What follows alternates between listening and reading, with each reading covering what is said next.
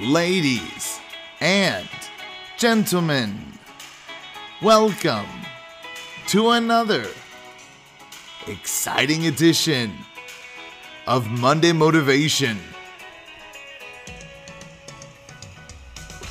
Hi everyone, this is Rabbi Garfinkel of Project 613 here in Chicago with a special podcast in honor of the King of Kings, that is. Yes, it has been a royal coronation weekend in England. But first, a reminder to like and subscribe to Monday Motivation. And you know what? Why don't you share it with a friend? That would be amazing. It has really hit a nice group of people, and I think the messages are timeless, eternal, and very relevant. So share it. It would be very, very appreciated. All right. One more quick note before we get to the coronation is a really truly great simcha that was tonight, a joyous time. I am part of a learning program. Now, many people have heard of Daf Yomi, where they do one page of the Talmud a day. And one finishes that 2,711 pages in 7.5 years.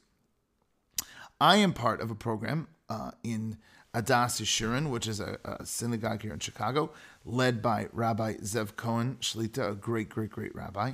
And he started a program that he saw elsewhere, and basically it does one page, not a day, but one page a week. Now, what does that mean? That means that you have more time to go through it, and basically it's a much slower pace. In fact, instead of finishing once every 7.5 years, Daf Shavua, a page a week, you finish once every 50 plus years.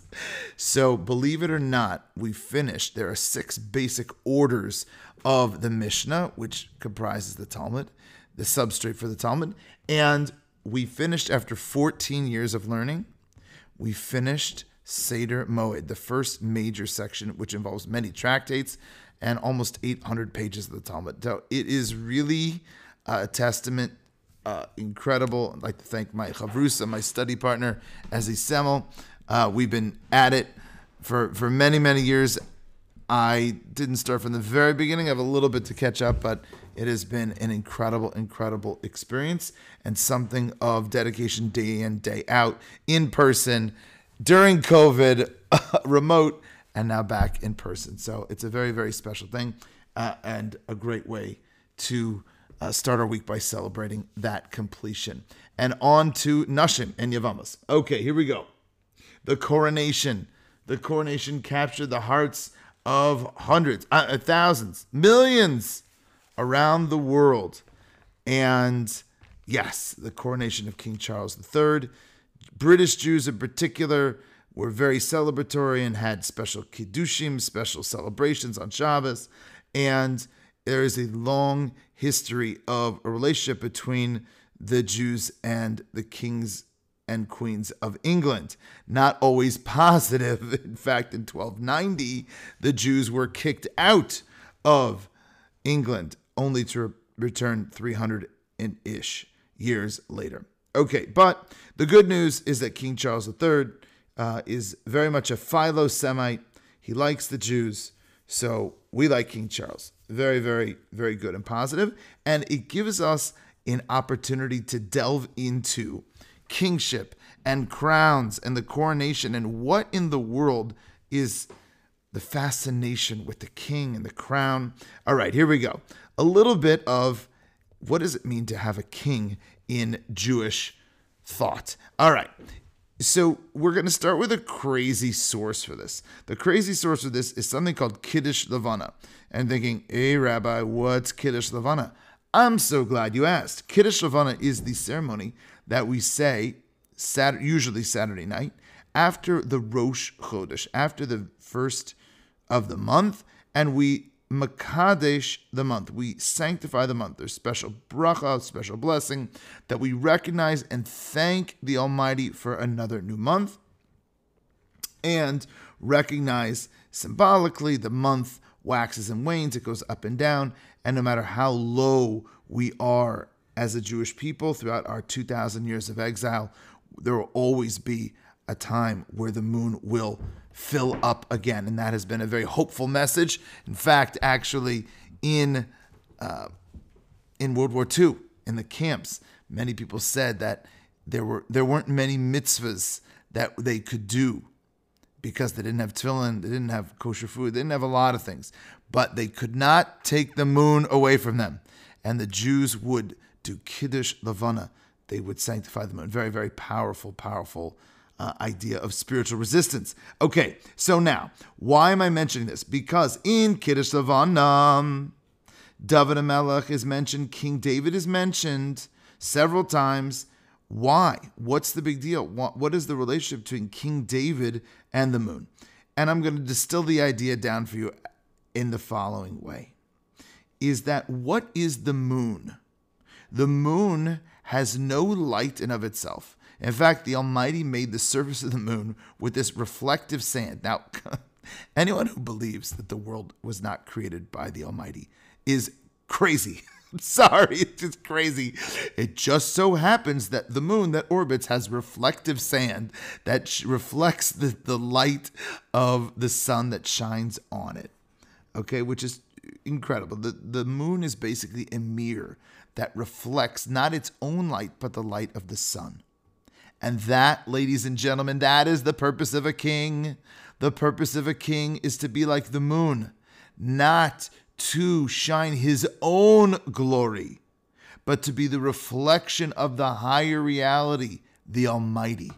And King David very much knew that that was his role, as did King Solomon and all the great Jewish kings. That is the role of a king, not to garner and grab power and authority for oneself, but to be the one who's going to reflect godliness, just like the sun shines and reflects off the moon, that God's will shine and off the king and reflect on to the people. And that is really the purpose of all of kingship in this world, is to be the one who reflects godliness. Okay, it's also interesting to know that the Melech in Jewish law has certain responsibilities. The Melech was in charge of the Gashmias, of the physical sustenance and the military security of the nation. So in the Beis HaMikdash, in the temple, there was different furniture, and each of them represents a different source of power or source of responsibility.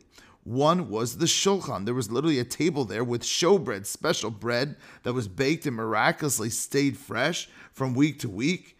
And it was called the shulchan. The shulchan is represented physical sustenance, and that is the domain of the king. The shulchan is to provide for the physical substance. The menorah, which gives off light, represents Torah wisdom and spirituality. That was the focus of the Kohen.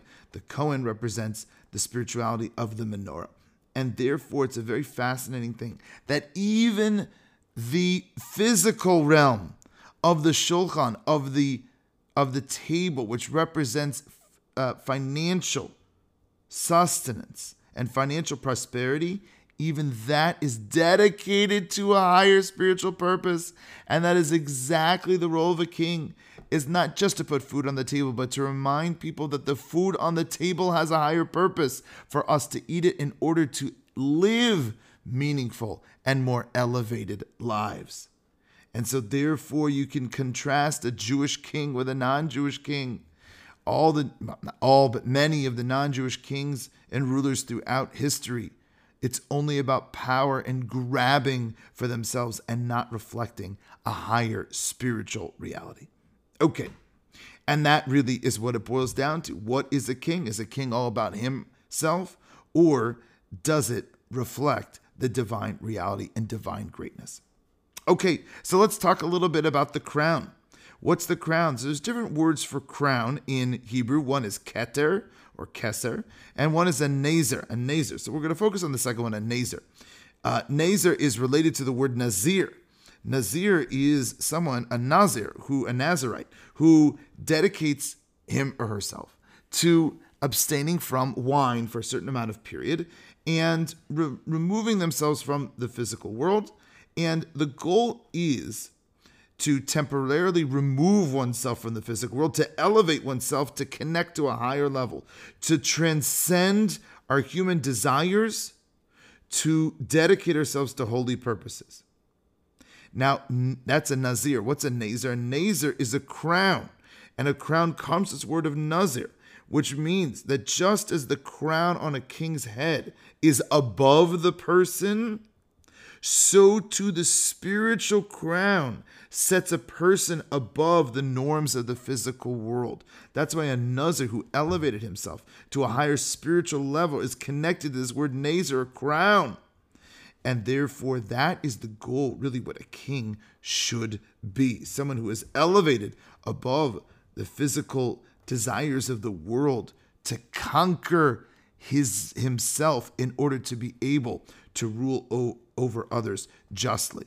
If someone can't control himself, then one cannot control or guide others. I will leave all examples of modern politicians out of this discussion. Okay, but you can draw your own conclusions. Now, a very interesting thing, that there is a custom among the Jews to pray for non-Jewish royalty. We pray for non-Jewish royalty. The Mishnah in Pirkei Avos says, because if we should always pray for the Shlomo Shamalchus, the peace of the kingship, their success. Why?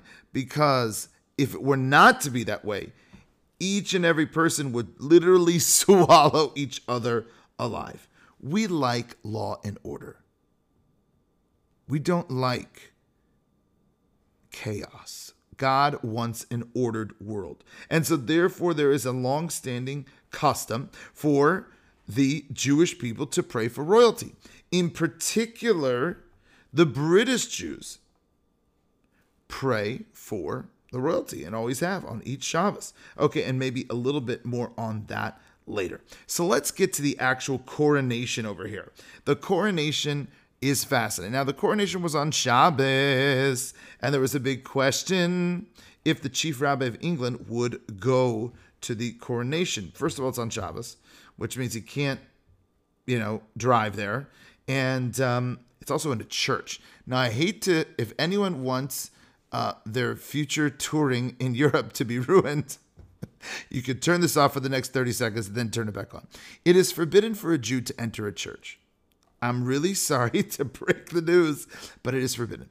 It's actually, ironically, permissible to enter a mosque because Muslims believe in a pure monotheism.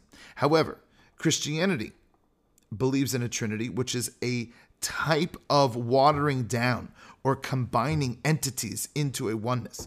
And so therefore for Jews, it is maybe not full idol worship like, say, some of the Far Eastern religions or paganism, but it's close enough. And therefore, Jews do not enter churches.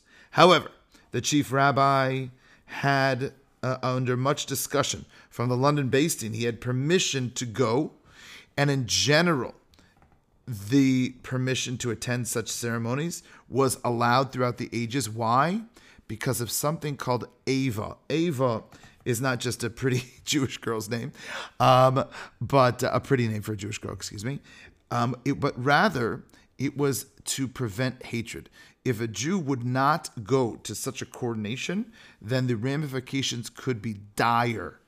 We live in a very different world today, in which maybe not every second we're worried about attacks from non-Jews, although things are changing. But there was a time when if we would slight the king or queen, that would mean certain pogrom and death for many. So therefore, that is considered the sanctity of Jewish life allows for the chief rabbi to attend. Now, one cute little thing, I don't know if you guys saw this, but Prince, or now King Charles, is very close with Chief Rabbi Mervis of England, and they're very good friends. And Westminster Abbey is way far away from any of the Jewish communities. And therefore, what he did was Chief Rabbi Mervis spent the night at one of, I don't know which palace it was or which place, but somewhere close that he could be able to daven early and then attend the ceremony. Absolutely fascinating. Okay, so the coronation itself, it's very, very complicated and intense. By the way, the olive oil that was used for the Meshicha ceremony, for the anointing ceremony, was from the Mount of Olives in Jerusalem. So why? Well, obviously they recognize the importance of Jerusalem as the spiritual center of the world, but really it goes deeper than that. There is something called British Israelism. Now, one of my students, give a shout out to John Danzig, who pointed this out to me, and I did some research on this. There is a strong tradition within the British dynasty, royalty, that they are descendants of the lost tribes of the ancient Israelites. And therefore they see themselves as a direct descendants of the Jewish people. There's another version of this story that says that they actually descended from King David himself, from Tzidkiyahu. It's online, very, very fascinating stuff. And therefore, the British monarchs see their monarchy as a direct continuation of the monarchy of King David and King Solomon.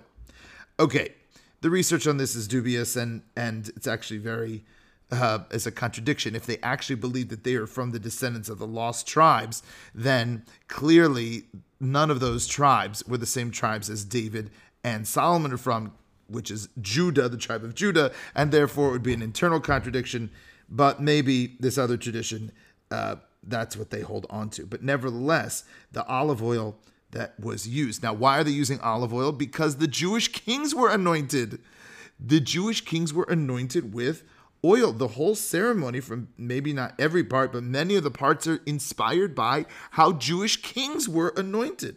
In fact, I show a video of Queen Elizabeth's coronation before Rosh Hashanah, because that's literally what we're doing on Rosh Hashanah, is we're crowning the king or crowning the queen. And literally it gives the idea of what it means to crown someone king. And that's what we are doing on Rosh Hashanah. Now, Queen Elizabeth did not allow the oil ceremony to be videoed, because it was so holy, and King Charles did the same, refrained from having video. Some say it was too holy. Some say they're worried about the oil spilling all over the place, but nevertheless. Okay, but a fascinating thing to see just how much influence we Jews have had. Now, I want to finish with a story and then an idea. So, if you've never been to England, you really should go. And you should go to a lot of places, but one place you have to go to is Windsor Castle. Windsor Castle is just stunning in the English countryside. It's just astounding how beautiful it is.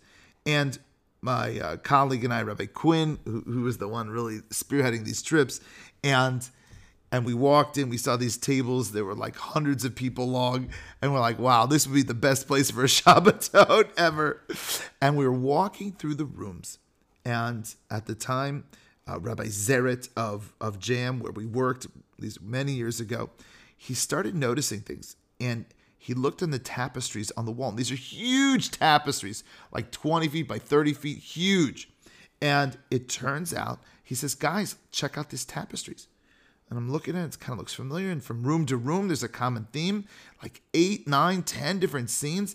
And he looks up, he's like, what is it? And we couldn't figure it out. And he says, guys, it's the story of Esther. And he was right. It was amazing. We looked up and we saw from room to room the entire story of the book of Esther from beginning to end, with Haman and Mordecai and Esther and the whole thing and the lots, and huge life-size tapestries. And then it dawned on me, why are these here?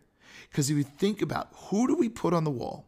Who do we put on the wall? We put on the wall someone who is valuable and someone who is important. And so who did the British royals put on their wall to look up to and say, this is my hero? And the answer is our Queen Esther and our Mordecai. Those are the people that they looked up to. And it was such a lesson of Jewish pride that we think, oh, who are we? That when we walk into Windsor Castle and you listen to the audio, and it was Prince Charles saying, the English dynasty is rooted in 800 years of tradition. 800 years for us is nothing. It's nothing.